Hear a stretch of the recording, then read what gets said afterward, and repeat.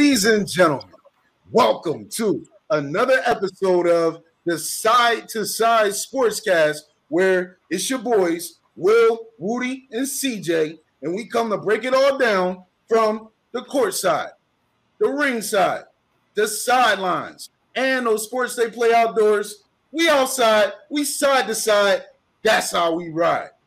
And today, we got our boy Les riding with the Side to Side Sportscast, representing the 49er faithful in the NFC Championship this week. Les, what's up, man? What's up, man? How y'all doing today, fellas, man? Appreciate y'all for having me on today, man. Hey, man, we appreciate you being on with the crew. So listen, man, we know you're a 49ers fan. You got the jersey in the background, the scarlet red, you representing to the fullest. You're one of my favorite types of fans because your boys beat my boys, and it was embarrassing. You ain't talk 1 ounce of smack to me. And that's what I like about Les, because Les just reps his Niners, man. You don't got no time for nothing else.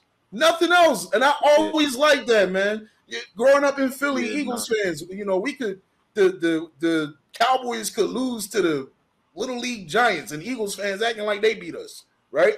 I only trash the fans that need to be trashed, and they know. There you go, man. Look, selective trashing. If you get in it, you needed to have it. That's how Les roll, and I love it, man. So, tell us about some of your other favorite, your favorite sports teams in any sport outside of the 49ers. Favorite sports team across the 4 major sports. 49ers, obviously. Lakers right now in basketball. Phillies in baseball, and Flyers. Baseball was my first love. I played baseball up until probably my sophomore year of high school, so I was always a big Phillies fan. Darren Dutch was one of my favorite players. I played catcher up until high school. So that's why I enjoy that for that. 49ers, it's funny, my dad was a Cowboys fan. I love the anguish on his face when the 49ers used to trash him. So 49ers became the faint team. Okay. Yo, I gotta say, he's the first guy that we got on the show that threw some respect to the foul line to foul line that we got for them sports outdoors. So I appreciate that. I got my gear on today from my man Poppy. Favorite pastime. I love. And we'll get into that a little more into some of the other topics you guys discussed. But baseball is my heart right there. Man. Love it. I love it. Oh man, that's awesome. I like it's funny. I'm a Cowboys fan, and I naturally get omitted from Philadelphia sports because that is sacrilegious. But I like the Phillies. If I liked hockey, I would like the Flyers too. I love my city. But I accept that they don't accept me because I'm a Cowboys fan. Flyers, I'm a fan of the hockey Flyers by default, I guess, because I just live in the city. I don't know enough about hockey to pick anybody else. So, I feel you. Yeah, all I know is fair. That's definitely fair. Maybe Flyers. That's definitely you fair. Follow your city, man. It's city pride. I feel that. That's the same way I am with the Bruins, right? If they're in the cup, let's go Bees. The only thing I know about hockey is they fight sometimes in the puck match the color of my shirt. That's the only thing I kind of enjoy about hockey is they actually get to fight and they fight and they don't get penalized. I get beat somebody up and I go sit down for 5 minutes. I'm cool with that.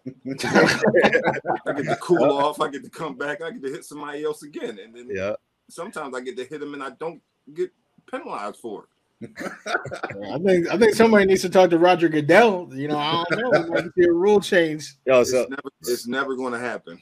So those are fun sports moments. Reasons being, it's never going to happen as a topic for off camera. yeah. So, honestly, sports moments wise, right? Hockey fights are fun to watch. You've been part of some crazy, San Fran games. What's your favorite sports moment? What's the best thing that you ever either witnessed or you watched on TV or whatever? What got you the most excited? The most excited, probably honestly, was the most recent Phillies championship. Because I actually got to be at the stadium for most of those games. I was at the rainout game, and then I got the tickets to come back for the other games. So that was probably the most one because again, my cousins say this all the time. There's one thing to be a fan. But it's something else to be a fan and live in that city and then be able to embrace the championship once it actually happens. You know what I'm saying? So that one for me was probably the biggest one. Second was the 49ers one in '94 because I was a freshman in high school and I took a lot of money that day. Yeah, awesome. Man. You know, it's funny that you bring up the Phillies championship because, like I said, I could never truly claim to be a Philadelphia fan because people see me as a Cowboys fan. But I remember that my job, you know, Easton worked at the job, shut down that day. So we could go to the parade. So, you know, I went to the parade and I was out there hyped. That was my first championship parade. I'm like, go Phillies. Ain't really cheer for them a day after that, right? Because if they lose, it don't matter to me. But I was at the parade. That was actually an incredible experience. So funny thing to coincide with a favorite moment about that, I didn't get to make it to the parade because I was working at the time at a place in Jersey. But Lights Out Lidge came to have lunch at my cafe the following day. So I got to sit and talk with him and chat with him and get his autograph. So that was pretty cool.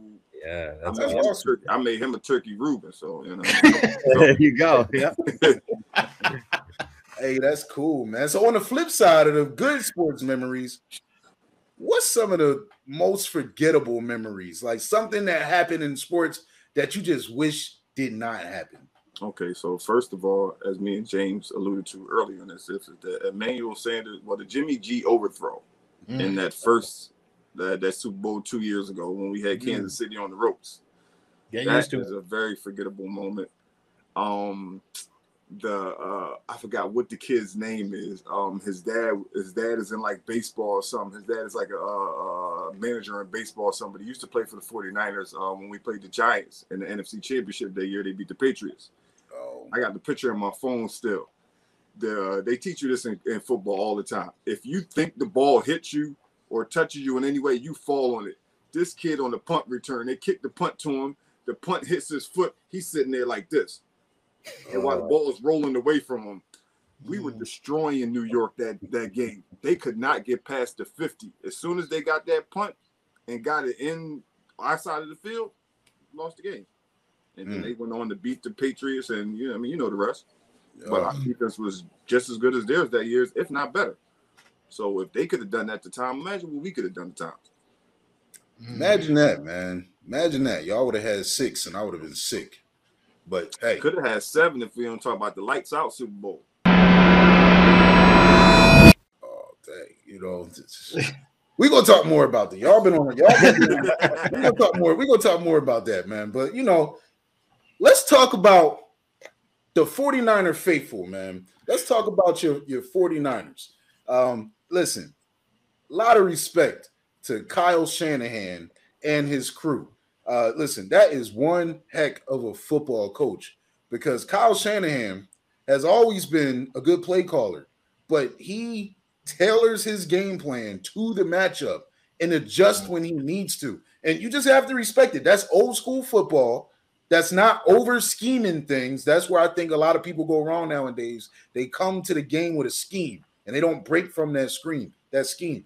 Kyle Shanahan he's old school. I love it. He's like his dad. He's like a modern version of his dad.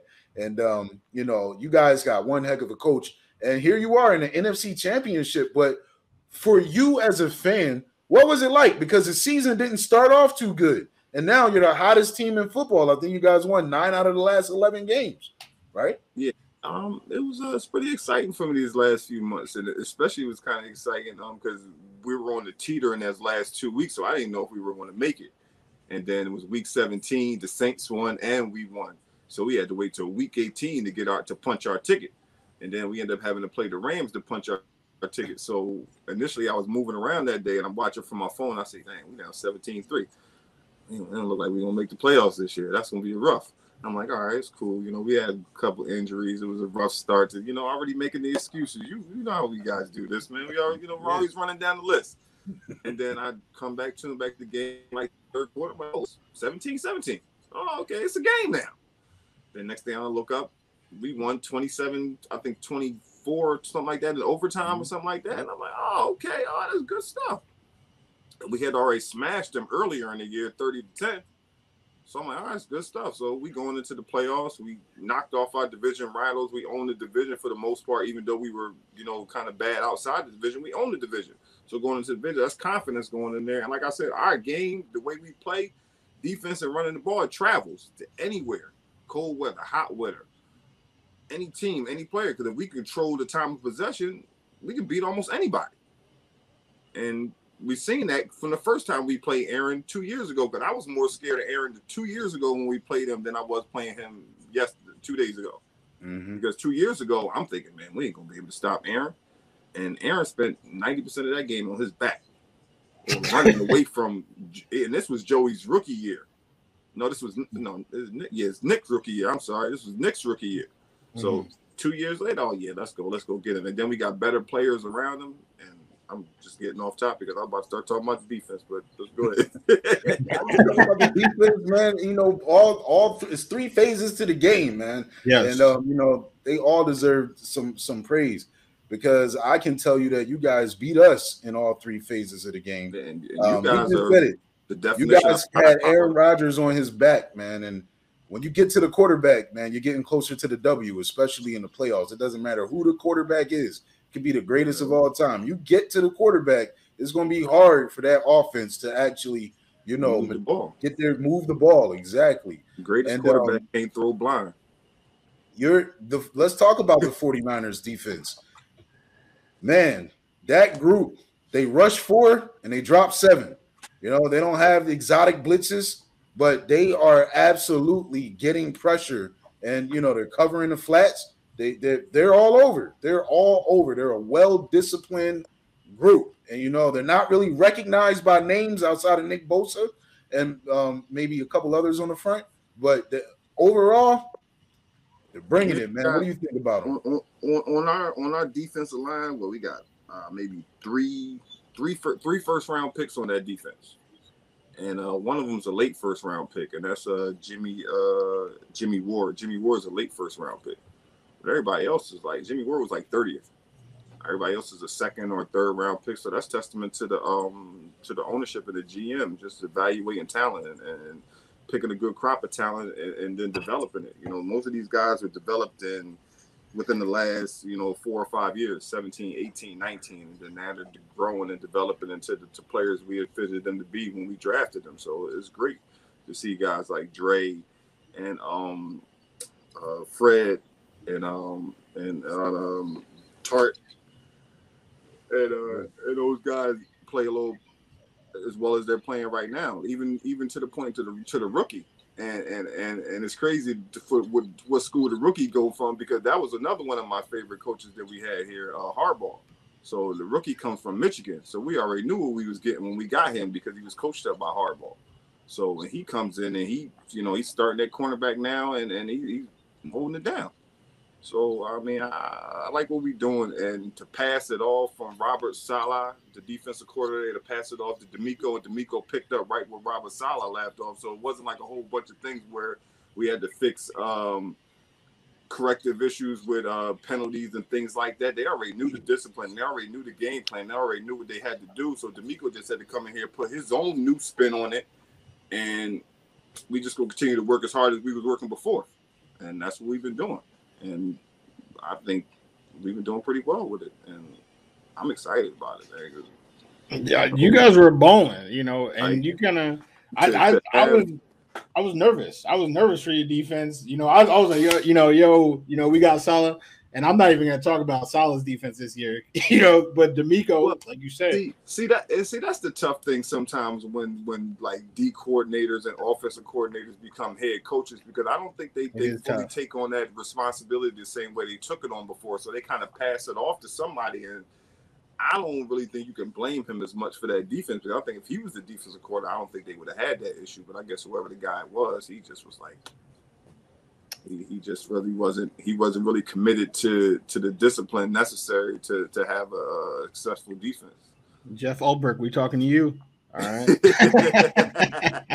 ain't going about my day all along. But no, I mean, you guys have had, I would say on both sides of the field. I mean, you guys are literally probably one of the best well-coached teams in the NFL.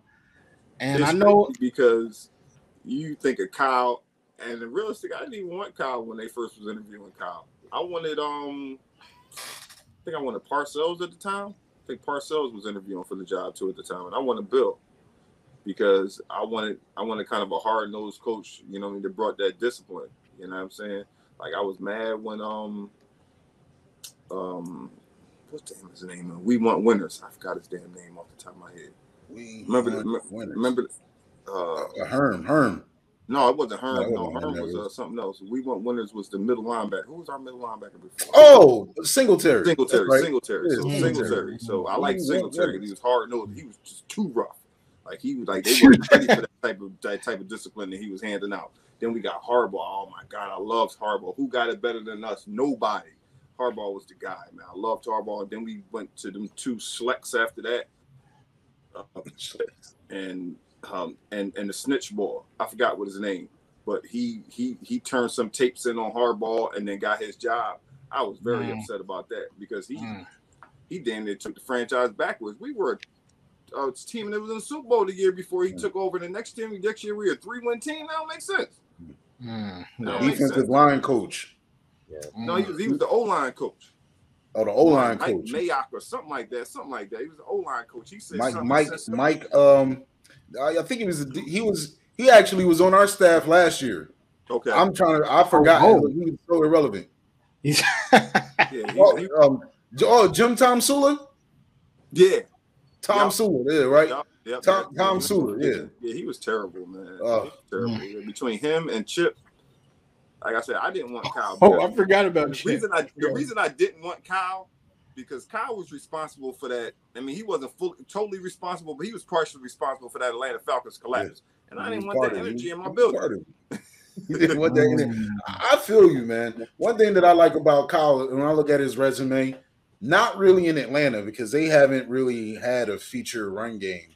I think that team just wanted to air everything through Matt Ryan, and they had Julio. But that's the thing, though. That year they did have the feature run game because they had Devontae Freeman and other kid.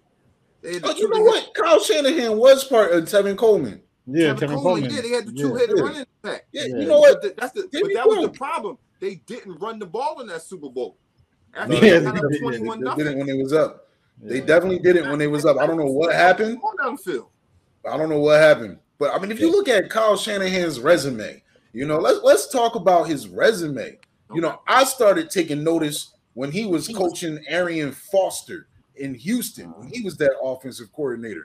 Arian Foster just starts dominating, right? He goes to Washington. You take a 6th-round running back in Alfred Morris. That rushing game with Alfred Morris and RG3, dominant, you know. And then he continues. He goes over to ATL, and now you got Devontae Freeman comes out of nowhere. Tevin Coleman comes out of nowhere. He goes to San Fran. Raheem Mostert becomes a household name. That's not on my fantasy team this year, but yes. Well, I'm sorry for that, sir, because I drafted him too. So I apologize to you. that sucked. So he won't be getting picked up again. Sorry, Heem. I love you, bro, but it ain't happening. There's just some coaches who know how to coordinate the run game. You can even go further down that list with even Mostert because he's had a bunch of running backs in there. He just keeps him plug and play from McKinnon to Tevin Coleman. Elijah Mitchell, everybody who starts Elijah Mitchell running back. 4th-round pick. 4th-round picks don't start playoff game, and right now he's the leading rusher in the playoffs right now in the NFL. Yeah, and just putting Debo back there, you know that totally Debo's the 3rd leading rusher. Threw everybody off. You know, just putting D and Jeff Wilson last year when everybody was injured. Jeff Wilson was on a tear, right? At some point in time, a San Francisco running back that you never heard of won you a fantasy. JaMycal Hasty, right? See, Trey Sermon. Trey Sermon. We gonna have to, have a sermon and pray for this brother because he wasn't looking too good this year. He was Trey. He was a little disappointing coming from Ohio State, but you know what? For the 49ers. It definitely looks great. So I want to ask you, Les, what do you think it's going to take for your boys to get number 6 this year? I mean, to be honestly, I mean, I believe the defense and the running game will hold standpoint. It's going to come down to a timely throw that Jimmy's going to have to make. He's going to have to make a throw because he's going to have to play against either Cincinnati or Kansas City, and those offenses are ridiculous. And even as good as our defense is, with the playmakers they have on that offense, they're going to get some points. So we're going to have to match in some capacity. And I don't know if the running game is going to be good enough to get us 21 to 28 points. So at some point in time, he's going to have to hit somebody on a corner route, a seam route, post corner, something. He's going to have to drop it down. So I actually have a question for you on this topic, because the last 5 games for Jimmy Garoppolo and Mr. Kittle have just been not good. Not good. We're looking at last 5 games for Kittle. He's put up 13 receptions of 141 yards, 0 TDs. Garoppolo, 3 TDs, 6 interceptions, and those. But the previous 3 games for Kittle, 28 receptions, 325, 3 TDs, and then for Garoppolo, 9 TDs, 2 interceptions. It's just this polarization. It's like they hit a wall in their last 5 games that was just they just disappeared. And it's continued into the playoffs. Is that a concern for you? I wouldn't say it's a concern for me. Last week was just unrealistic conditions. Like, I don't think anybody had a good chance of catching the ball that week. Like the one pass that he threw to Kittle, well, not the one pass, but the one that Kittle dropped. That's a touchdown if Kittle catches that. But for whatever reason, he didn't even allow his hands to get on the ball. The ball hit him in his shoulder pad first before he even got a chance to grab on the ball. But, I mean, if you guys ever played out there in those cold conditions, you can kind of imagine in Green Bay what the fingers were feeling like at that time. If they felt that game, I would call that a wash. The game before that, I don't know. I just don't know. I would say maybe teams are scheming because you got to figure. You got to take Debo and Kittle away. You got to take those 2 guys away to win. So you can't really take Debo away if he's coming out the backfield. So only thing is to try to isolate Kittle over the top, safety over the top, keep him in the box so that he can't get any passes in. Jimmy's not going to force anything like other quarterbacks. He's going to make a throw that he knows a throw that, he won't be intercepted. But if he overthrows it, then that's when we run into the interceptions. Or like he did toward the end of the half when he tried to find Kittle instead of just taking the points and throw that, Hail Mary pirouette throw that he threw. So I'm not really concerned. I think they'll get back on point, against the Rams because, obviously we'll need them against the Rams and it's a division game. So, the playmakers have to show up and play that game. And, it's Debo, Kittle, Jimmy, and Elijah. So they're going to have to show up. So I'm not concerned about them showing up today. And I'm pretty sure, as Will alluded to, Kyle will dial up a game plan to get us to where we need to go against those guys. So do you think that Jimmy is the guy? Like, do you want Jimmy to play next year? I want Jimmy to play as long as Jimmy wants to play. But I'm not going to force Jimmy out because as bad as people say that Jimmy is and all the slack that they get him, Patrick Mahomes has like a 788 winning percentage. Jimmy's is like 765. So you like I said, you take that overthrow away from him, and he got a Super Bowl ring, and Patrick don't. And is the conversation different now? I mean, obviously it's not going to be different because Patrick is electric, but is the conversation different as far as we giving Jimmy all this slack now? And I think he only getting the slack because he's not really that.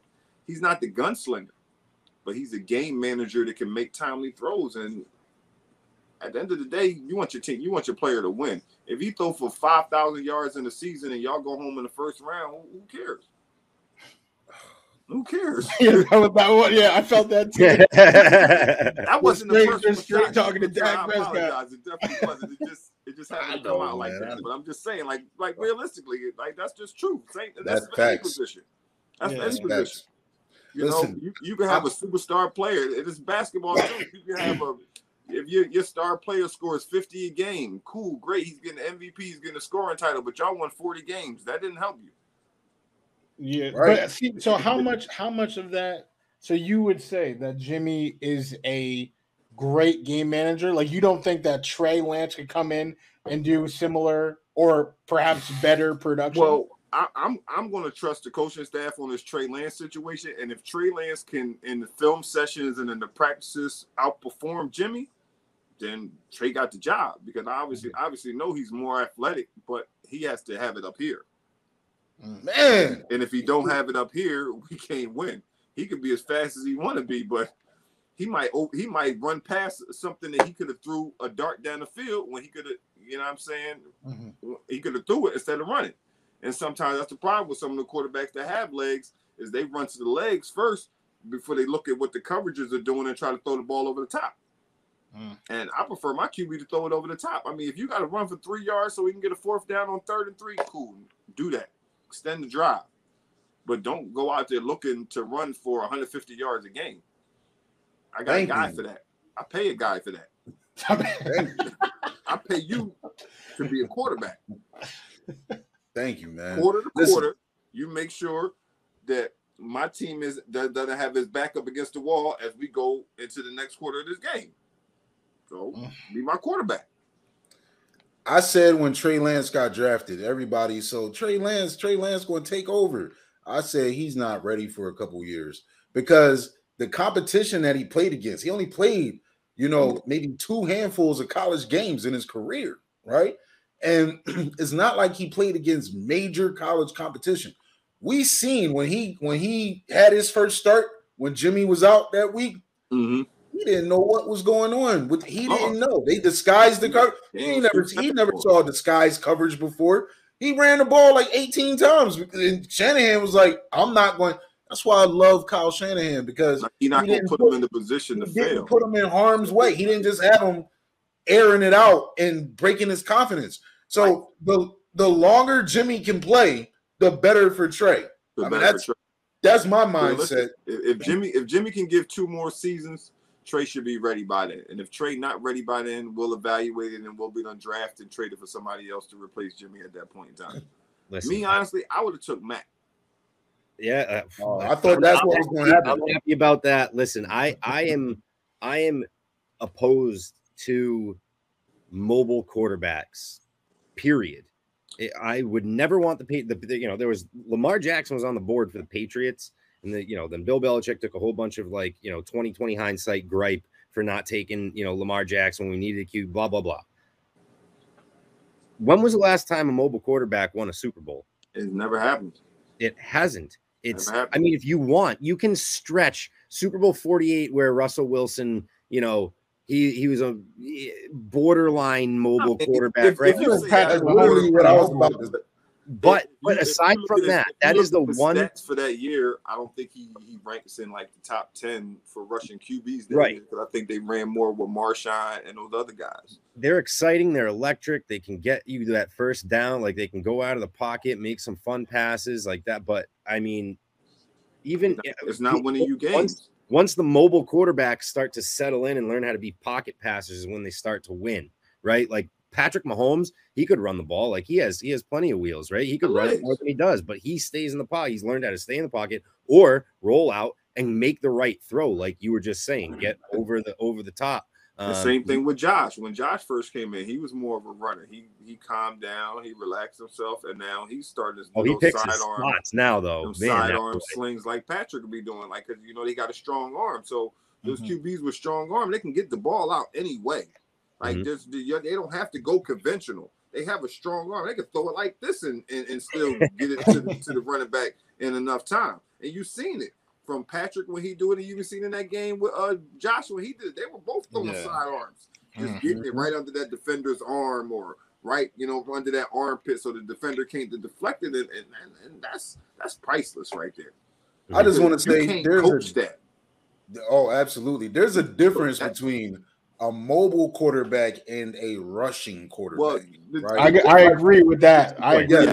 Because Steve Young between a mobile and a rushing. So Steve Young was mobile. Like back in the day, Steve Young was like looking like Mike Vick. Like Steve Young would roll out. He would end the game with like 50 rushing yards, and quarterbacks weren't doing that at the time. And like even Patrick Mahomes last week, 7 carries, 69 yards, and a touchdown. And you don't even look at Patrick like a runner, but he's mobile. But like, you know, I agree, like the Lamar Jacksons of the world, it's going to be hard for them because that's what they do primarily. Donovan McNabb's, right? And, like you choose to run.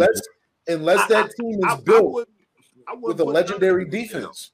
Because like after those first couple of years after Donovan got hurt, he stopped running. But that's my point, right? Like he learned how to be a better passer. And like I wouldn't say he learned how to be a better passer. I say he learned how to pass more. Okay. There's a lot of balls in the dirt that some people dirt balls. You know what? That's fair. That is very, very fair. Yes. Okay. Agreed.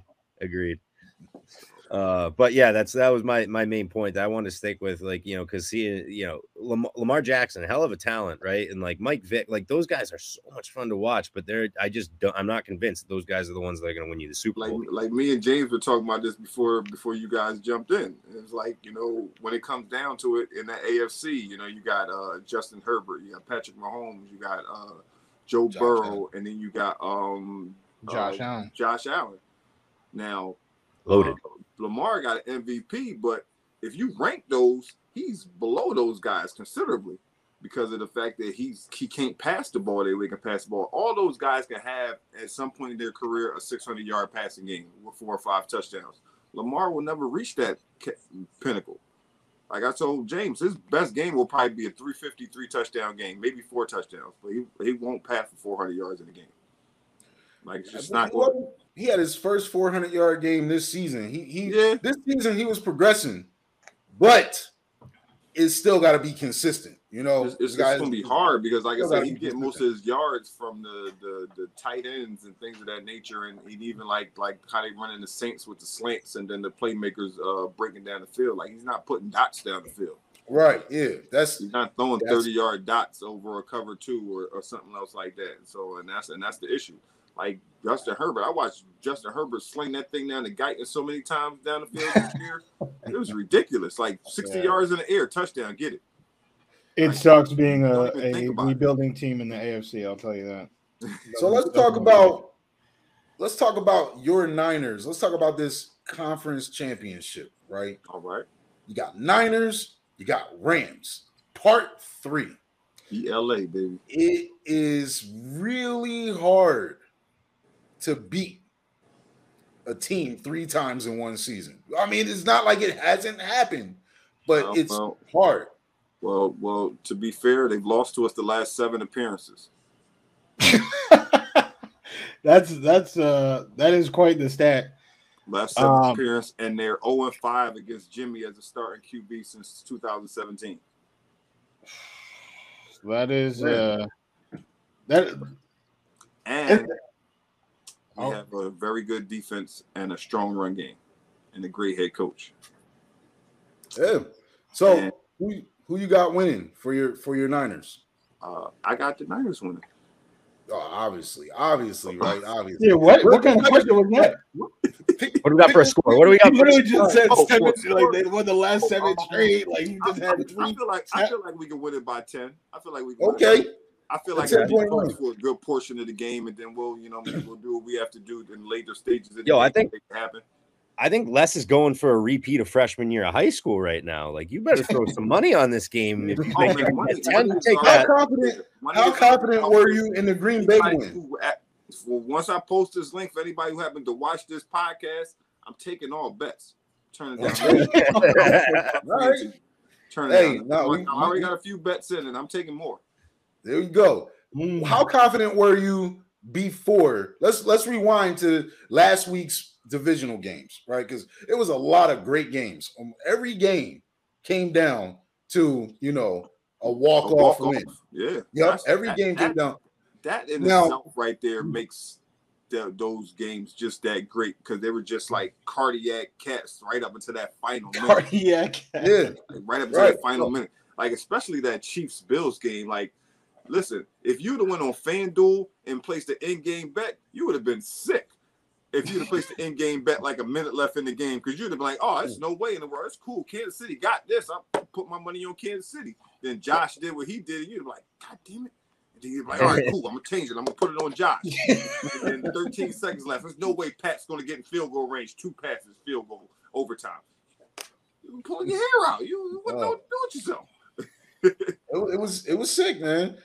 My hair is thinner today because of that. I'm not even a fan of either teams. I was just watching the game, and it was unbelievable to see 13 seconds, and just to see Josh Allen and Gabriel Davis. Gabriel Davis had a phenomenal game. Oh my God. NFL record 4 TDs in the postseason. Phenomenal game. After that last one, it's 13 seconds, and they're hugging each other. You can feel the emotion from both guys. We did it. We came back here. This is the rematch. And in 13 seconds, listen, Chiefs, before that was the touchdown when he hit the ball with the move and he made the ball fall. When he broke his ankle to the route. And then Tyreek come back with the peace sign touchdown. Yes. That touchdown was crazy. He threw, was that like a post corner or something? He caught him right over the middle. He was gone. Once he made the one ball miss it, nobody caught him. Milano was in front of him, and he still hit him with the piece. Like, hey, I'm about to blow by you. Gabriel Davis. Like, well, that's so disrespectful. he made a name for himself because like he hasn't been, for the past like 7 weeks, right? Like even in fantasy, the last few weeks of the season, like. He was an option, right? He was one of those guys that like you could probably pick off of waivers at the end of the season and put on your team in a flex or something. Like now all of a sudden, he's doing this. He's going over 200 yards in the playoffs. Like, oh yeah. So the crazy thing about Gabe Davis, I watch a lot of them fantasy shows, and I'm sure you guys probably do. And they had Davis pegged for a breakout year this year. I guess they were about 18 weeks late. They should have had him pegged for a breakout game. Exactly. Breakout year. Nothing all season, but that game was probably just as good as anything he could have done in the 18 games this season.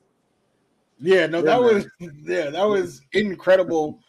But honestly, that was my big reaction to that game was, hey, is it time to finally change the OT rules? Like I was sitting next to my wife when we were watching the game, and as soon as it went to overtime, I said, "Oh, great! Now we're probably going to change the rules," because I knew for a fact whoever was winning that toss was winning the game.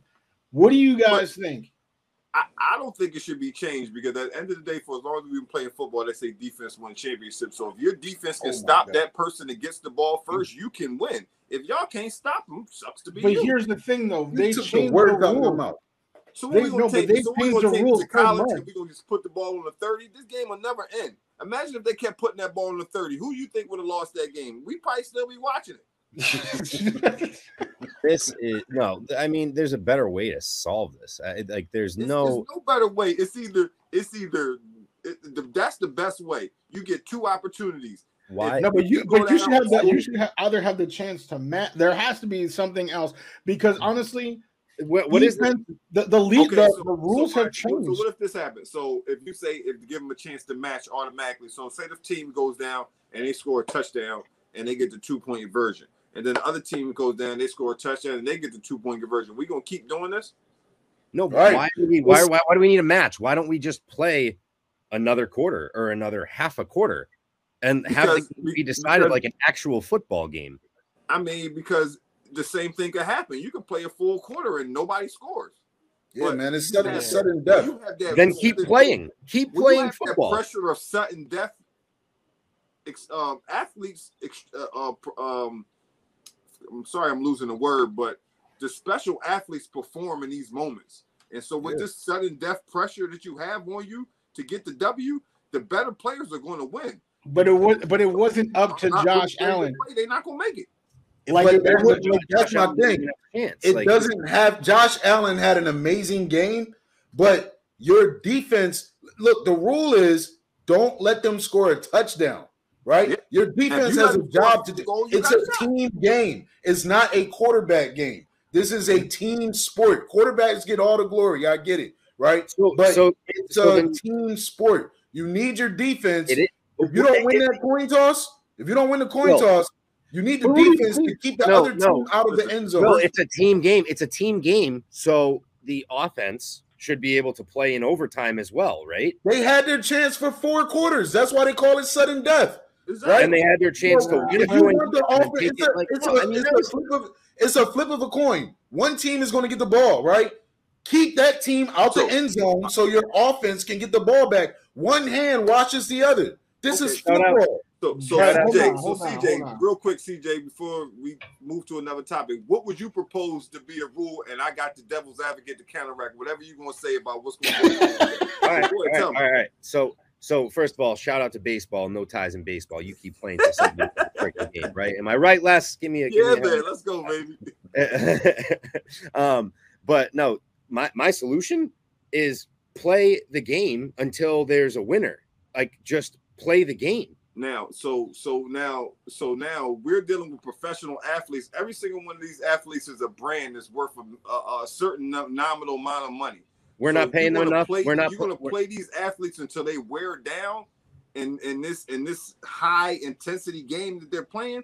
4 quarters, playoff bonuses. 4 quarters already almost killed some of these guys that from reading the reports on Tuesdays and Wednesdays after they get out of an ice bath. Imagine a guy having to play 6 or 7 quarters of football.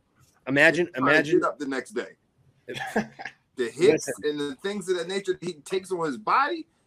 He might have a 4-year career for playing 7 quarters instead of playing 4. So I'm not saying this isn't for regular season, right? Like, regular season can have different rules. In these games, like, you can have ties in the regular season. I'm okay with ties in the regular season. End the game, whatever, cool. In the playoffs, you got to win the game. Go out there and play. Go out there and play the game. Listen, the only thing that you could possibly do, and this seems silly just because I just thought of this in my head as we were talking about it. Postpone it a week and play it again. Real silly. Listen, we're gonna leave it up to the kickers. We're gonna put the kickers at the 10-yard line. Every time they make it, they back up 10 yards until somebody misses. And whoever that's actually not a bad idea. That's actually a fire idea. Do it. That you should send to Goodell. Like, here's my thing, because let me say one thing, and this is why I have a gripe with the OT rule. All right. The score, like, every year for the last 3 years, has been the highest scoring year in NFL history. Why is that? It's because the rules have changed. Mm-hmm. The defense, right? Now everything pass is targeting. Everything, it's pass interference. The roughing the passer.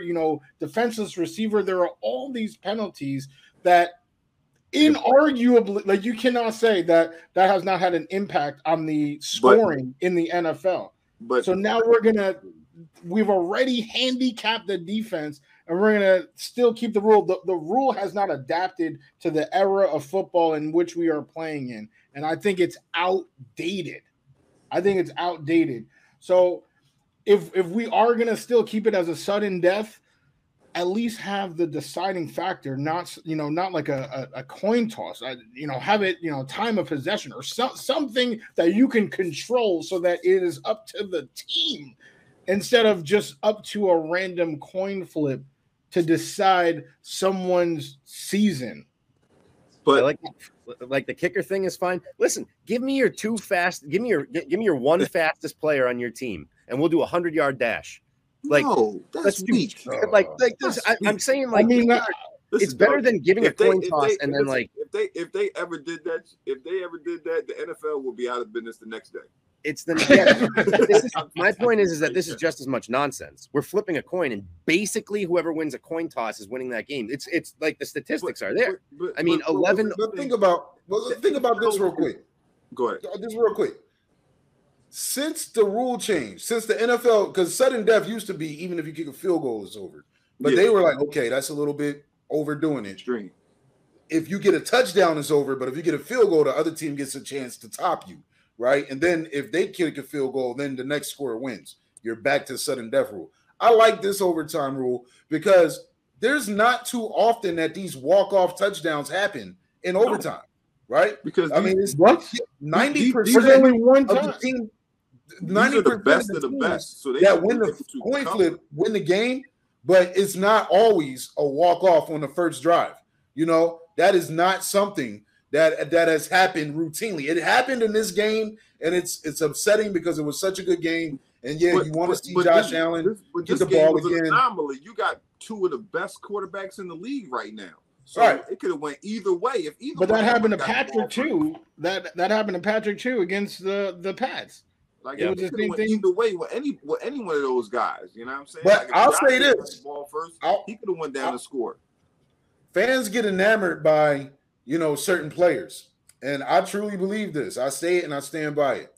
If we were watching an overtime game between the Rams and the 49ers, Mhm. and Matthew Stafford had a walk-off touchdown in the overtime, nobody would be saying they wanted to see the 49ers get the ball for another drive because Jimmy Garoppolo is the quarterback. So all of a sudden, the rule doesn't matter. People care about the person. That's why we're having this conversation. So That's that's not what true. I was wanted to That's see not true. Josh The rule- Allen. people have been complaining about the OT rules for years. So that's Literally what for years. The NFL. They were complaining about it at the with end of the day. with the tie between the Steelers and the Lions. What are you talking about? People they don't want to see ties, but the walk-off touchdown is not a tie. That nobody's been complaining about that until now. People don't want to see ties, and I get it. I understand that. They had you played the game, right? It's just louder. It's louder now than it's been before. This has been a conversation that It has been a conversation, but it's not going to change. The NFL is a business, and that business is selling entertainment. And what's more exciting than a walk-off touchdown or the possibility of walking off a touchdown?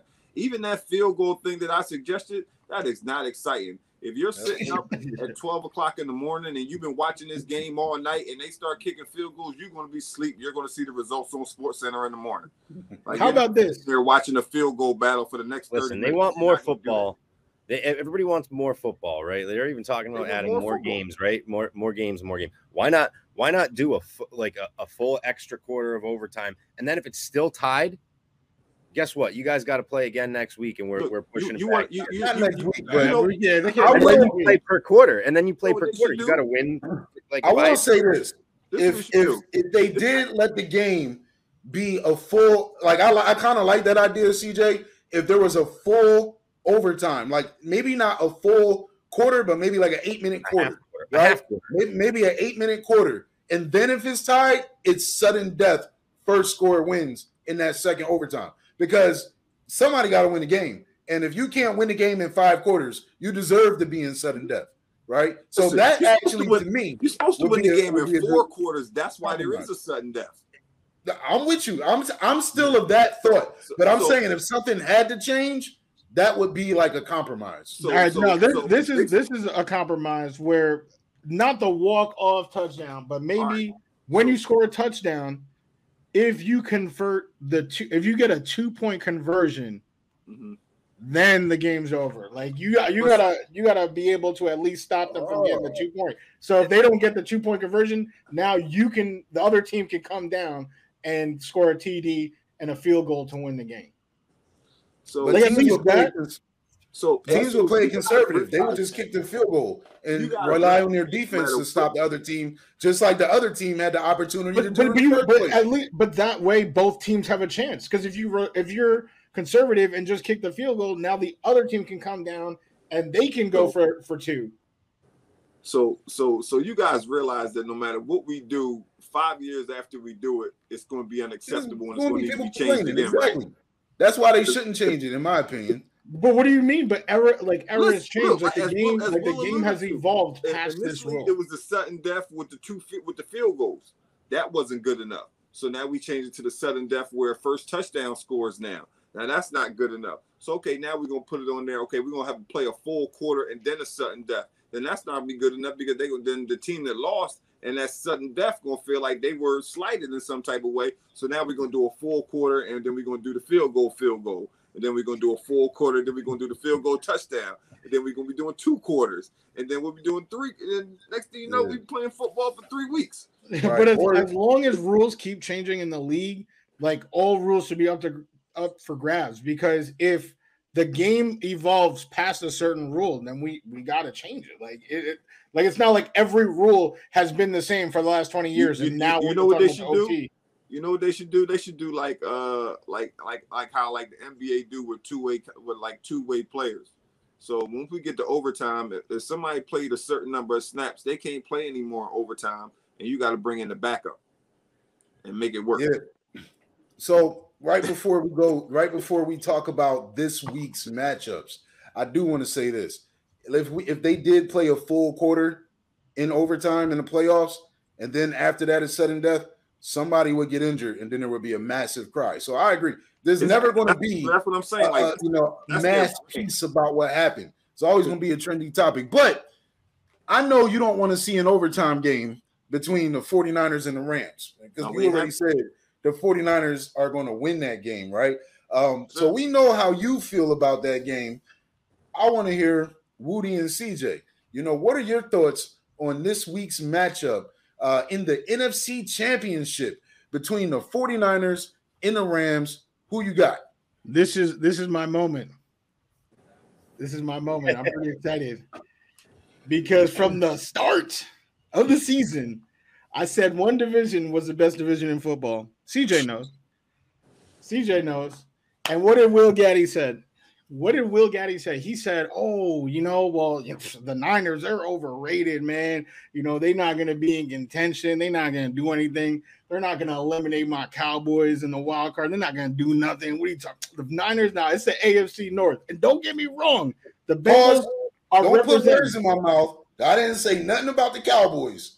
When I was talking obviously, I never predict my Cowboys to be good. So don't put those words in my mouth because anybody that knows me knows that I watch the game by game. I never predict my Cowboys. I want the Cowboys to be good, but I'm not sitting here preseason saying that the 49ers aren't going to beat the Cowboys because I didn't even know they were going to have a match. So now you can factually finish your statement. Okay, well, you slept on the Niners. You were showing all these videos of Stafford throwing picks in practice, right? Disrespecting the Rams. And who is still left in the NFC West? Not the Seahawks, who you were hyping up. It is none other than the 49ers and the Rams representing the best division in football, the NFC West, as I've been saying all year. So the validation is there. Now, here we are. Best division in football for a few years, too. It is.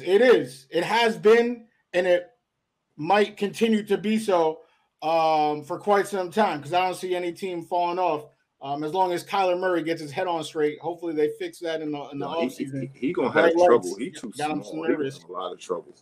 But with this game, unless you brought up some interesting stats, right? Like 7 straight losses. Kyle Shanahan has owned Sean McVay for quite some time, right? He has been the master splinter to McVay's turtles. You know what I'm saying? Like just that boss owning. But you know what? The pressure.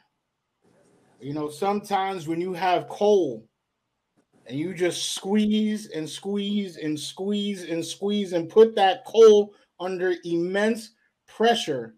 Mm-hmm. What is left is a diamond. Mm-hmm. And there is no team in the NFL right now that has more pressure to win, sacrificing their future.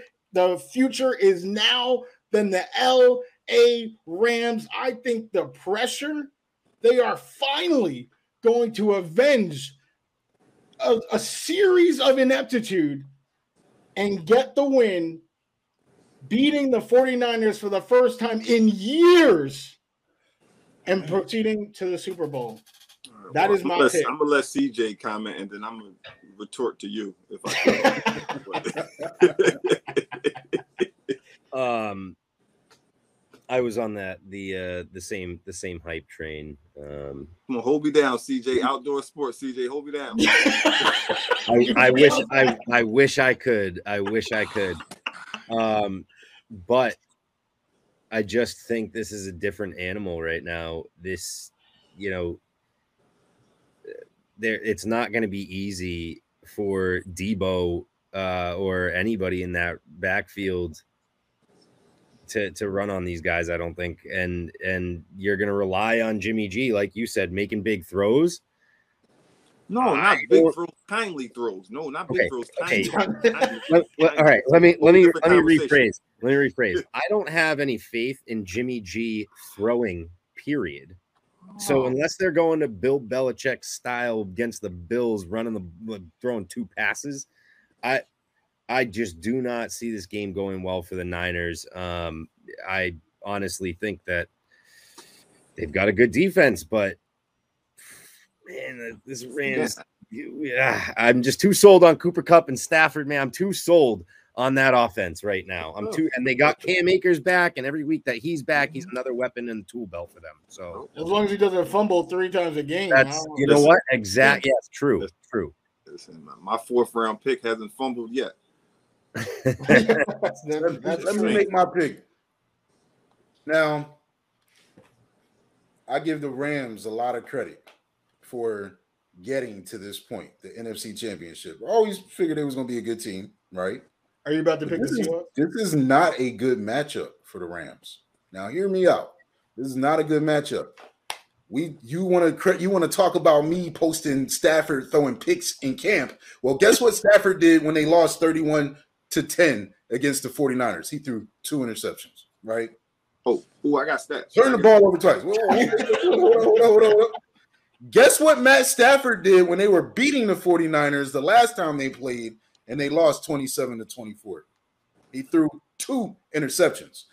Anybody who has watched the Rams lose, there is one reason when Matt Stafford is uncomfortable. Sean McVay is a master at picking apart the blitz that comes from the outside, but he has no answer for pressure that comes up the middle. And Matt Stafford is super uncomfortable when you pressure him up the middle. And the Rams have not proven that they can stop that yet. So it's going to take the Rams trying to figure out how to keep that 4-man rush out of Matt Stafford's face, because they don't just come off the edge. They do stunts and come up the middle. And the 49ers are not a blitzing team, but I promise you for this game, they're going to surprise. And you might see Fred Warner coming up in the middle with some extra pressure. I don't think the Rams are going to let this game. This is going to be a close game. It's really going to be close. It's not going to be some Rams have all this momentum and this pressure and they go blow out the 49ers. If they do that, I'm wrong. So be it. It won't be the first time, right? But I don't see that happening. I think this is going to be a close game. And you know what? I just don't think the Rams can beat the Niners. So I got Robbie Gould kicking for gold, going to the Super Bowl to lose. Appreciate you. So, real fast before I retort to your interesting stat. So, last 2 playoff games for Stafford, 586 yards or 568 yards, 4 touchdowns. Okay. The 2 games against the 49ers, 486 yards, 4 touchdowns, 4 picks. See the difference? See the difference? He's throwing the same. I'm sorry, he's throwing the same stuff. 568 and 486 are very close. You take those 4 picks away, those are the same numbers. 568 and 4 touchdowns, but he's throwing the 4 picks against us because we're giving him that pressure, as Will said. And the pressure is going to continue to come. So I appreciate you, James, for riding with me, because you ain't got, you've been riding with the Jets for a little while, so your evaluation talent ain't the greatest. So that's cool. I'm not the one making the picks. I'm not the one drafting. I'm saying in Gang Green. I'm talking what? I'm talking about. I'm not the one that created the Jets roster. But you realize that the front office sucks, and you still keep riding with them. All right, Les. We will. I think we can all agree on this point. In sports, it is tough to beat a team 3 times in a season. It is tough to do that, and if you can, tough, but it's not impossible. No, certainly not impossible. It's last time I seen it happen, the Dallas Cowboys beat the Eagles twice and then beat them in the playoffs. So I'm just saying it has happened. Once you understand what a team does well and you can game plan to take that away, I mean, you can beat them every single time you play them, realistically, because at this point in time, the tricks that they can pull out are minimal. There's no new tricks. There's no new tricks. Now, you got a shiny new Odell. We seen that. He ain't did nothing with it. So, Les, who you think winning the AFC game between the Bengals and the Chiefs? I like Kansas City because I just like, based on that game that Pat and Josh had. I don't know if Joey can elevate to that level just yet in the second season. He may, because like I said, he has some talented playmakers on the outside. So with those playmakers that he have on the outside, Mixon, Boyd, T. Higgins, and that kid Jamar Chase, sheesh, like with those guys, it's possible, but I don't know. I'm gonna have to agree. And Kansas City's defense considerably better than Cincinnati too as well. So I don't know, man. But I'm gonna have to agree with you. The Bengals are good. They're going to be good for a long time. They're young in all the right places. And if you look at that game last week against the Titans, Joey got sacked 9 times, and not all of the sacks were just on the offensive line. He didn't throw a touchdown, and he threw for a lot of yards. He made some good throws, so it's easy to say, "Oh, this boy is rolling." But that game was really gifted to the Bengals because of Ryan Tannehill's ability to complete passes to the Cincinnati Bengals. Like Patrick, you've seen Patrick done scored 21 points in 5 minutes. Like 5 minutes. It's gonna be hard, man. I really think the Chiefs are going to, right their wrongs from last season. And I don't think the Bengals are going to be able to keep up with the Chiefs. I think it's going to be a high-scoring game that the Chiefs are going to win. So yeah, I would definitely go for the over. Yeah, I would go for the over too. Definitely go for the over. So with the NFC game, I think that's going to be one score. Whether it's 6, 7, a field goal, I think that's going to be one score. This game, I would actually be shocked if it is. It's crazy because I would honestly take the over on the NFC game too. It'll still be a close game, but I would still take the over. I think it's 30 points or something like that, or something like that. Is it 30? Oh, wow. Let me look at it. Let me look at it real fast. That's pretty low. Because I was about to say, I don't know. No. But I was looking at the over though. It wasn't too far off of what the other game was, and I see that. Like I said, it's a playoff game. For them coming off last week and being in the snow and not really being able to get any points up, I think they might come out this week and just light it up. I don't know if I want Jimmy and light. I don't know, but I will say that the Chiefs are about to smack the Bengals, I think this kind of goes back to what Will Gaddy was saying before about quarterbacks. Everyone loves them, right? All they're cool, all that. And Joe, I feel like it's clear he's gonna have a bright future in the league. But Joe Burrow, the entire Cincinnati Bengals organization, they are not ready to face the dynasty that is the Kansas City Chiefs. I don't know. Not ready for my homeboy, as they call him. Yeah, my homies, they'll be doing their thing. I don't think this is gonna be close. I got 38-24. That is my prediction of the AFC Championship. 38-24. Okay. I'm going to have to go 38-31. I think it's going to be a little bit closer than that. I think Kansas City will pull off late. If anything, maybe it'll be 42-31. They may pull that out late, but I think it's going to be close for a good portion of the game. Because like I said, they're playmakers that they got over there, and I'm pretty sure they're going to draw up a game plan to get those playmakers loose and into space. And if they can do that, and then you also got to figure if what's the name's going to come back and play because he got hurt last week. Matthews, Honey Badger. Yeah. And if he's not playing, the Bengals haven't even scored 30 points yet in the playoffs. Yeah, they haven't. So they do. So I don't know. I don't think this is the game. I truly don't. If you take Honey Badger out of that defense for Kansas City, I had to change my pick. Well, the Bengals did beat them 34-31 the last time they played at the end of the season, but this is a whole new ball game. It's the game before the Super Bowl. I think the Bengals have a lot to offer. I just don't think they're going to be able to get the job done. CJ, I honestly am. I hate to continually agree with Woody, but it's just I'm saying facts. I thought it was going to be. I think it's going to be a 2-score game, 38-27. Somewhere around that range too. Kansas City just has so much firepower. I just think there's going to be too much.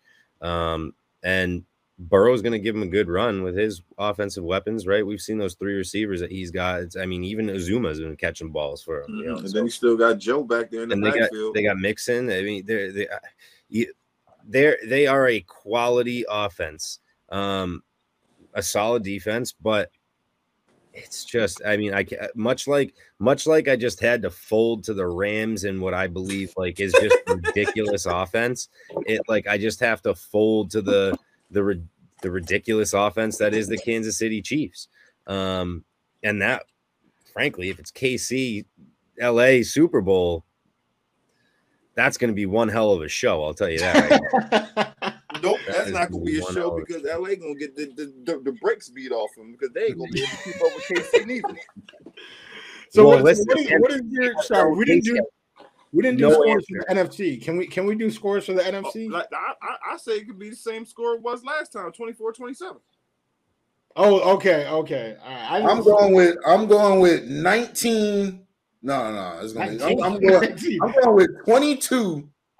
No, 22 to 17. What are you talking about? He's making up numbers, man. Yeah, what? He's making up numbers. He got a fortune cookie in front I'm of going. him. The 49ers going to be kicking a lot of field goals. I mean, they are. They are going to be kicking. Goal going to make them. They're going to kick them. Oh, okay. I think it's 24-14.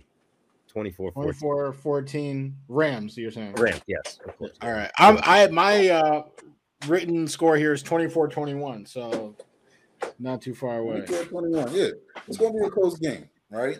And so, what did you have? 22 to 17? I had 22 to 17. Oh, 17. Oh, okay. 22 to 17. Will said 1 to 5.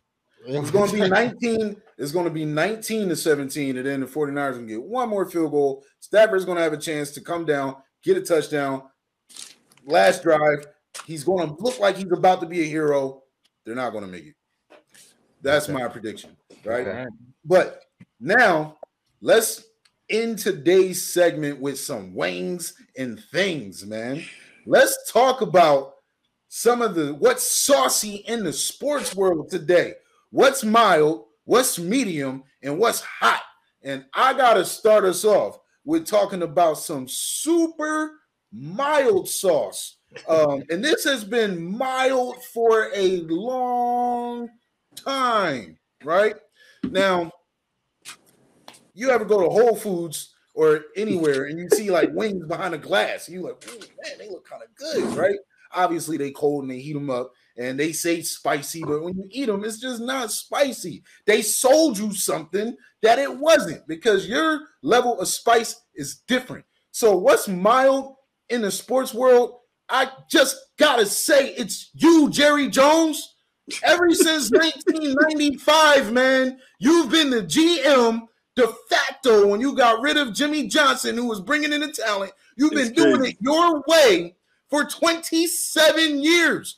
You have 4 playoff wins and a slightly above 500 record. What GM gets to keep a job with that fail record? None, unless the GM is his own boss, man. Now, you be selling these hot wings every offseason. Oh, man. One time, you know what? You know when I stopped listening to Jerry Jones? When Tony Romo got hurt and Brandon Weeden had to be the quarterback, and Jerry Jones looked in the camera and said, "You'll never see a better passer of the football than Brandon Weeden." Now I know you a salesman. I'm a salesman. Game recognized game, man. So I stopped listening to you. I love my boys. But I hate the way you manage the team. I hate the only time the team is good. The only time we were hot sauce is when we had Jimmy Johnson, who had control of everything. The other time that we were hot sauce is when we had Bill Parcells, who built a team out of nothing. And then you got rid of him when the team became something, so we didn't even get to take that team to the Super Bowl. Then you had Cupcake Wade Phillips, you had Cupcake Jason Garrett, and now you brought in yes man Mike McCarthy. Why, man? Why are you doing this to us? Do you think this segment is Hear Me Out? Cowboys, I think right now. No, we're doing wings and things. This isn't Hear Me Out. You know, but they're mild right now. Will gets real. He's very passionate. Wings. About I guess so. Like you don't want to see Gaddy at a Hooters table, right? And you give him the mild wings, and when he ordered the hot, let me tell you. Yeah, he's going off. He's going off. If you give him mild wings at that Hooters, he is going off. Yeah. Right? Definitely. So staff beware. Staff beware, because that was unbelievable. Hear him out, Jerry Jones. You shouldn't be ordering mild wings. If you need your wings mild, just tell them don't put no sauce on them. Ain't no sauce on them boys, man. 4 playoff wins in 27 years with the same GM. That's mild. Listen. Well, give us some mild sauce, Les. What's your mild sauce? Oh, me? My mild sauce? Whew, sheesh. Gosh, I didn't know I was getting a topic. I thought I was going to debate on somebody else's topic. Oh, that's all right. I got you some mild sauce right here. I had to say mild sauce right now for what happened in the sports world today. It's kind of mild, but I wanted to talk about it. Sean Payton stepping away. He's gonna be in Big D next year. I might like that. We'll see. Pause. But I definitely because it's kind of like breaking news, but then it's kind of like, well, like what? Why? Just why all of a sudden now? Like what happened that? And for me, as soon as I seen him retire, he was like, man, damn this! I'm not going back into season next year with Jameis Winston. This ain't happening. I go hang out with my kids for all that. Well, the cap space is hard. Like they're the worst cap in the league. I'm not like you're not going to send me back out there with Jameis Winston and Taysom Hill and ask me to win 10 games again next year. No, I'll go sit in the studio booth next to Drew. Hey, there's actually a legitimate reason why this is happening, and it's behind the scenes. And Florio just released a report. In 2019, Sean Payton was going to be the coach of the Dallas Cowboys. The owner of the Saints is the owner of the Pelicans. And as soon as Anthony Davis requested a trade and they agreed to trade him, they went to Sean Payton and said, we cannot comply with this request to be traded any longer because we need somebody to hold the city down when we lose Anthony Davis. So Sean Payton signed the extension. He did what he wanted to do. And now he's backing away so that he's going to be not a free agent, but a tradable asset. He's taking a year off. And watch, it's going to happen in 2023. The Cowboys are going to trade a draft pick for him, and they've been saying that for Dallas. I keep hearing those rumors but there's actually fire to the smoke. Now, I'm not saying he's going to save the day. He's going to save Jerry, but I'm just saying that's what's going to happen. If he can come in there and do what he did in New Orleans, he should be able to at least get you a couple playoff wins. Championship, I don't know, but you got the talent. You got the talent. I just want to see it. That's all. I just want to see it. So he got the talent. Like he won the chip with Michael Thomas and Drew Brees. So, well, I'm gonna say my mild sauce right now. I need to take a deep breath and just inhale the sweetness of these wings because there is no spice to it. Well, aside from last game where Mr. Jason Tatum decided to pour in 51 points out of nowhere, but good. Hort, that is the most empty 51 points ever. I can't express how tangy and unspicy these wings are, and they were displayed as fire sauce or like Diablo coming into the season, and then you taste them and you're like, nope, there's no nothing to these.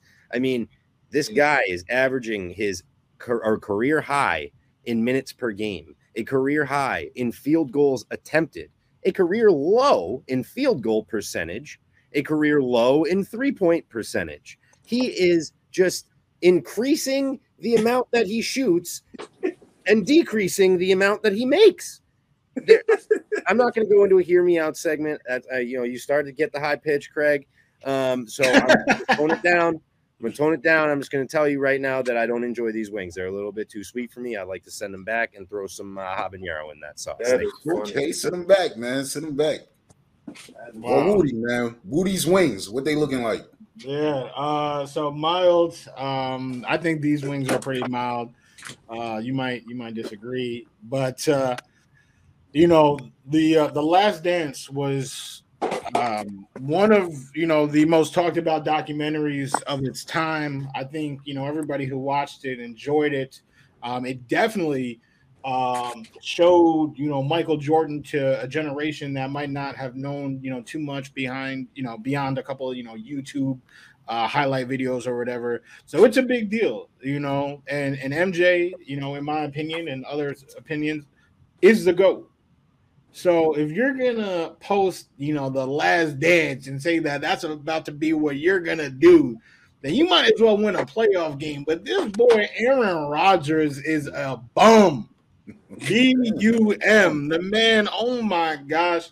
I can't even remember the last time that he actually had a run in the to the Super Bowl. I mean, we obviously all know, right, when it was, but I'm saying it's been a decade. Last Dance, all that hoopla, all that drama in the offseason, and you couldn't even get them one win. Aaron Rodgers, you're mild, man. You are mild. You are not Tom Brady. Wow. A-Rod, mild sauce. He's got an 11-10 playoff record in 16 seasons, so I'm gonna have to say that it's pretty mild. Wins against those guys. Man. But those guys, no wins, no playoffs against those guys. 0.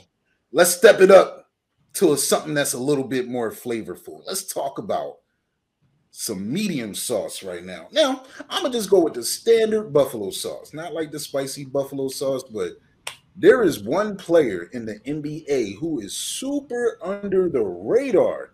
And since the Christmas games, when a teammate of his went down, he stepped his game up tremendously. And I am talking about Darius Garland of the Cleveland Cavaliers. You got to give this man some credit. Since Ricky Rubio went down, he is averaging 20 points and almost 12 assists per game. He is the de facto floor general. He's averaging just under 20 and 8 for the season, but he has elevated his play in the year of 2022. And the Cleveland Cavaliers are reaping the rewards of it. I mean, they won 7 of their last 10 games. They're actually playing really well. And I got to give Darius Garland some credit. You're a little medium right now, man. Keep balling, you might get hot. Gotta consistently do this. I'm a piggyback on that medium sauce because I was unprepared for this segment. I'm gonna give it to the head. I'm gonna give it to the coaching staff for that Cleveland Cavaliers team because they've been cooking all year, and it's very surprising. Very surprising. Like I said, even before Rubio went down, they were competing, and nobody's seen that coming. Like they've been drafting well. The kid Evan Mobley turned out to be a great pick. That trade for Jared Allen has been, it's been great. Like when they traded Jared Allen, I'm like, why would you get rid of him? Yeah, that was you don't give away. You can't teach size, and there's a very limited number of good quality big men in the NBA, and I'm just not giving away one that I can trust. You want to give away? I give you Hassan Whiteside. I give you a JaVale McGee. JaVale. You know what I'm saying? You can have them dudes a dime a dozen. You want a Derek Favors? You can have him too. I'm not giving him a Derek Allen. Derek Favors. He's too young. He can do too much at that age. I'm just not giving that away. Especially imagine Jared Allen was still in Brooklyn right now. How good they'd be.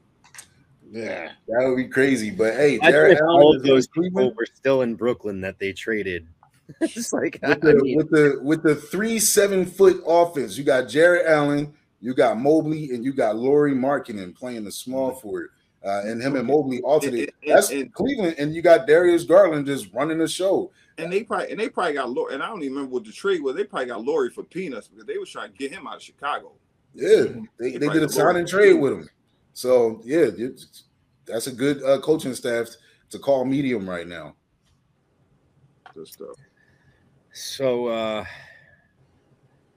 I don't want to go next just yet. You sure? Hey, CJ, is all your wings going to be in the Boston area? No.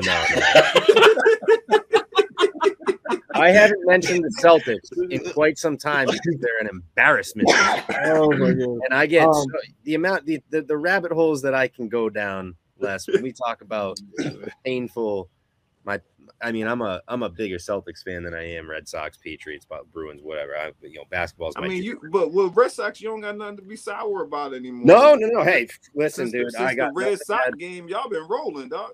Even in bad years like last year when we weren't supposed to be good, we're making it to playoffs and making things interesting. So I have no complaints with the Red Sox, but my Celtics, I'm upset. I'm upset because I thought that they would eventually be able to figure out the J&J situation, but I don't want to. So this is the problem with the J&J situation. Oh, we about to talk about. No, nothing wrong with those guys, but you had Brad there last year. And Brad was working through that process. And then you move Brad to the front office, and then now you give that to somebody else, and then they have to internally figure that out themselves. And that's just it's not that easy. It's not. Brad had been working on this for years. I listen. That's why it's a mess right now, and there's no easy fix. So, but I don't want to go off. Yeah, I'm gonna have to. I'm sorry. I'm gonna have to save our viewers from this Boston. This is diagnosis over here. And I'm gonna talk about my medium. No. Hold up. I got a medium though. Oh, I thought you said I could go. I thought you said you needed some time. Oh, no. And then Les poked me and was like, "Yo, you should go." Like, all right. okay. All right. So medium. So my medium sauce, right? That's getting a little bit spicier, and something that I'm looking forward to a little bit is this NBA trade deadline, right? Coming up in early February, because things starting to heat up a little bit. We got a lot of things that could be, adjusting in the scheme of the NBA, like big names. So, like, not only Ben Simmons, right? Like, is he gonna go anywhere? Or are they just gonna holster him? Harden's talking about testing free agency already, like halfway through the season. We're this close to the trade deadline. What are you doing? Like, you've got John Wall and Westbrook names being thrown out there. Like, what team are the Lakers going to be buyers? Are they going to be like, trying to pick out different pieces and bring somebody else in? Are the Celtics going to keep the Jays, like we were just saying? Like, there's a lot that can happen, right, in this NBA climate, because there's so many teams that are like on the cusp of being a playoff team. And maybe upsetting somebody, or I just feel like there's so much action that we're going to see within the next week and a half from the NBA trade deadline approaching. So that is my medium. Okay. Woody's wings. Woody's wings. I feel like that's a food truck right there. Yes, sir. I feel like medium wings are like they're interesting because some people actually prefer the medium, right? Because it's like, I can't really handle, my stomach, if I eat hot sauce, hot wings, I'm on the toilet. So, they prefer the medium. Yeah. And other people are like, nah, come on, go big, go home. Like, it's a real preference thing.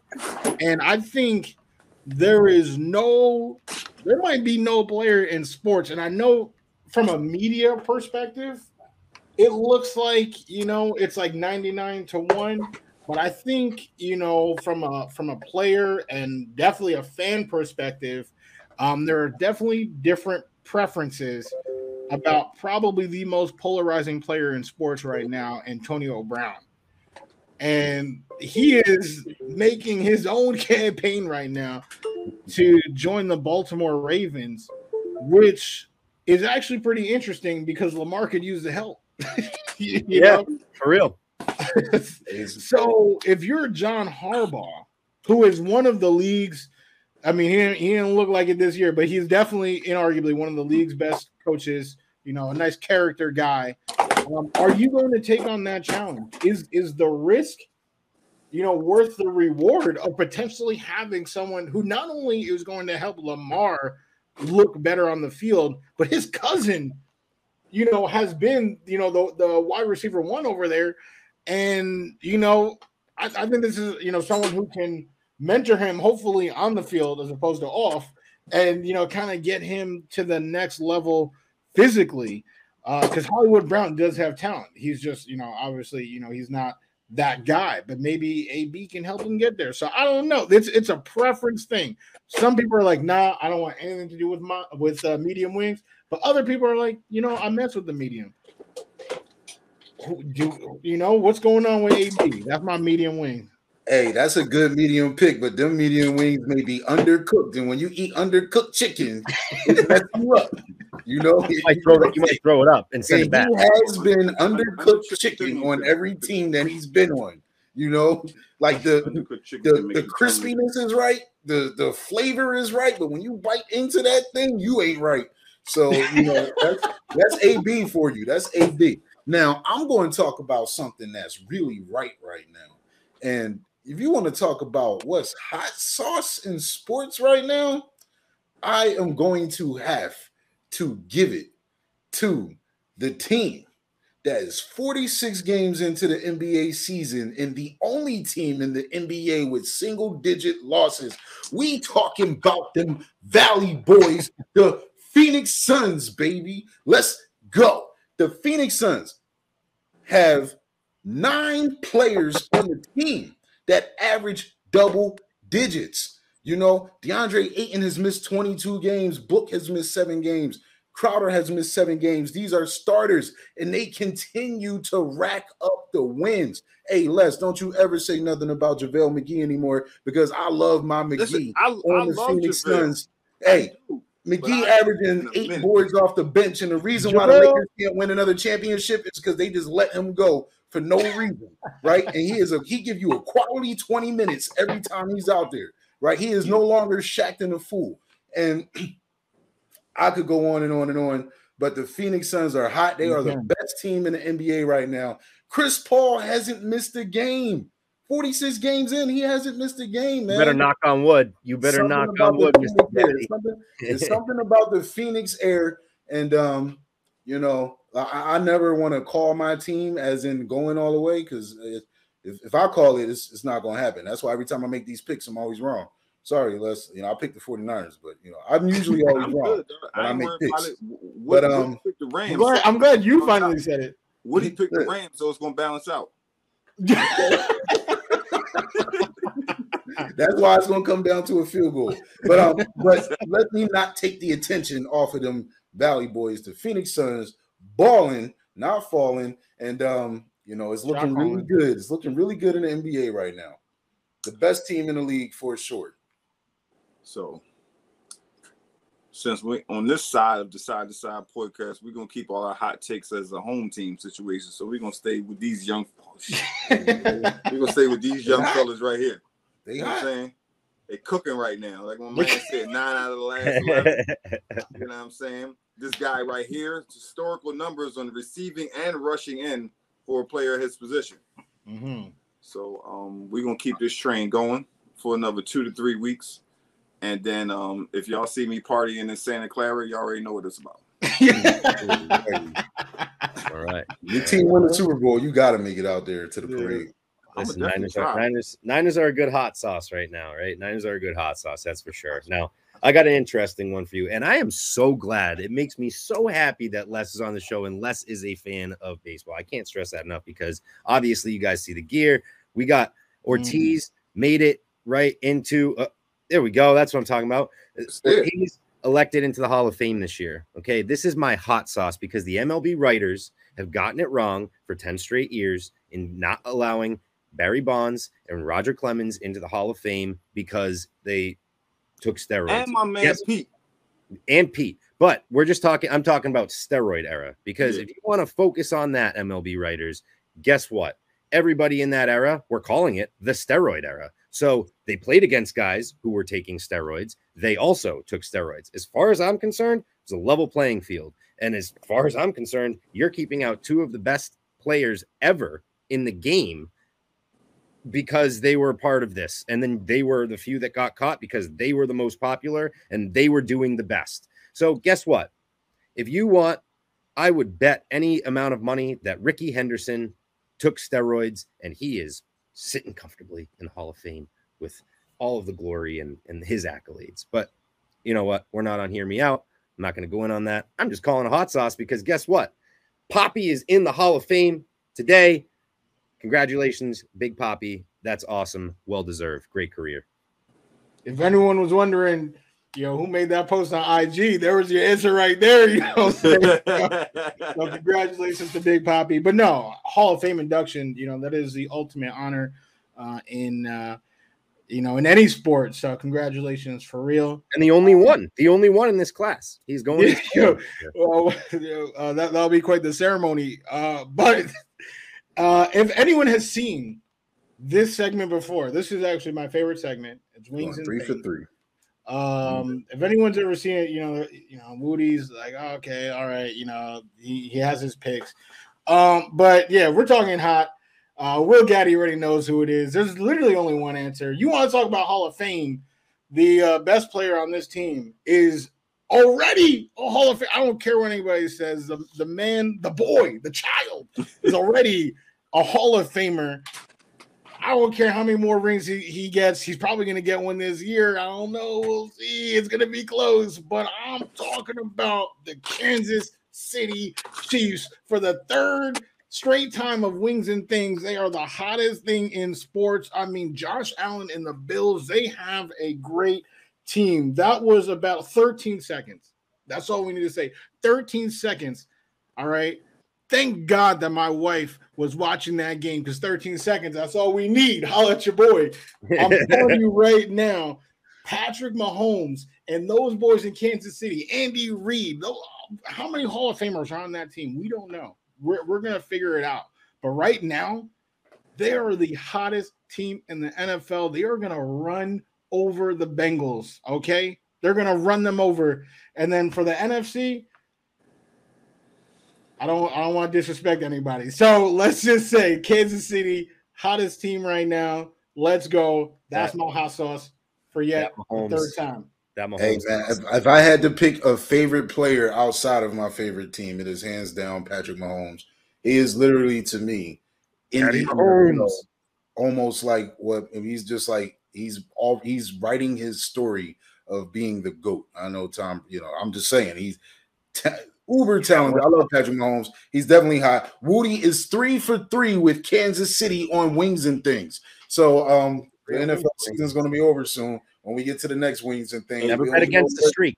We don't know. Woody, you might well become a Chiefs fan, Woody. Yeah, we don't know if Woody's wings will be predictable, right? Kansas City got some good barbecue, and Woody's wings, they need to put that flavor out there. Right? But, hey, take that Woody's wings truck down to KC, dog. Andy will buy some. Yeah. Well, hey, Les, we want to thank you for coming on the Sportscast tonight, man. This was so much fun. We went 20 minutes over what we usually do.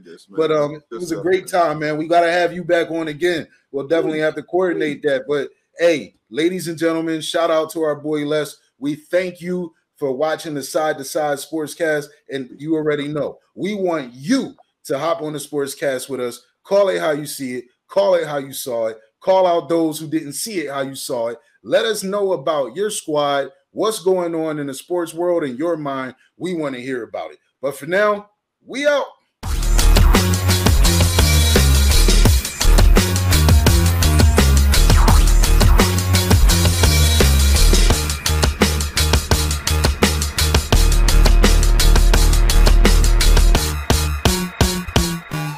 Big D next year. I might like that. We'll see. Pause.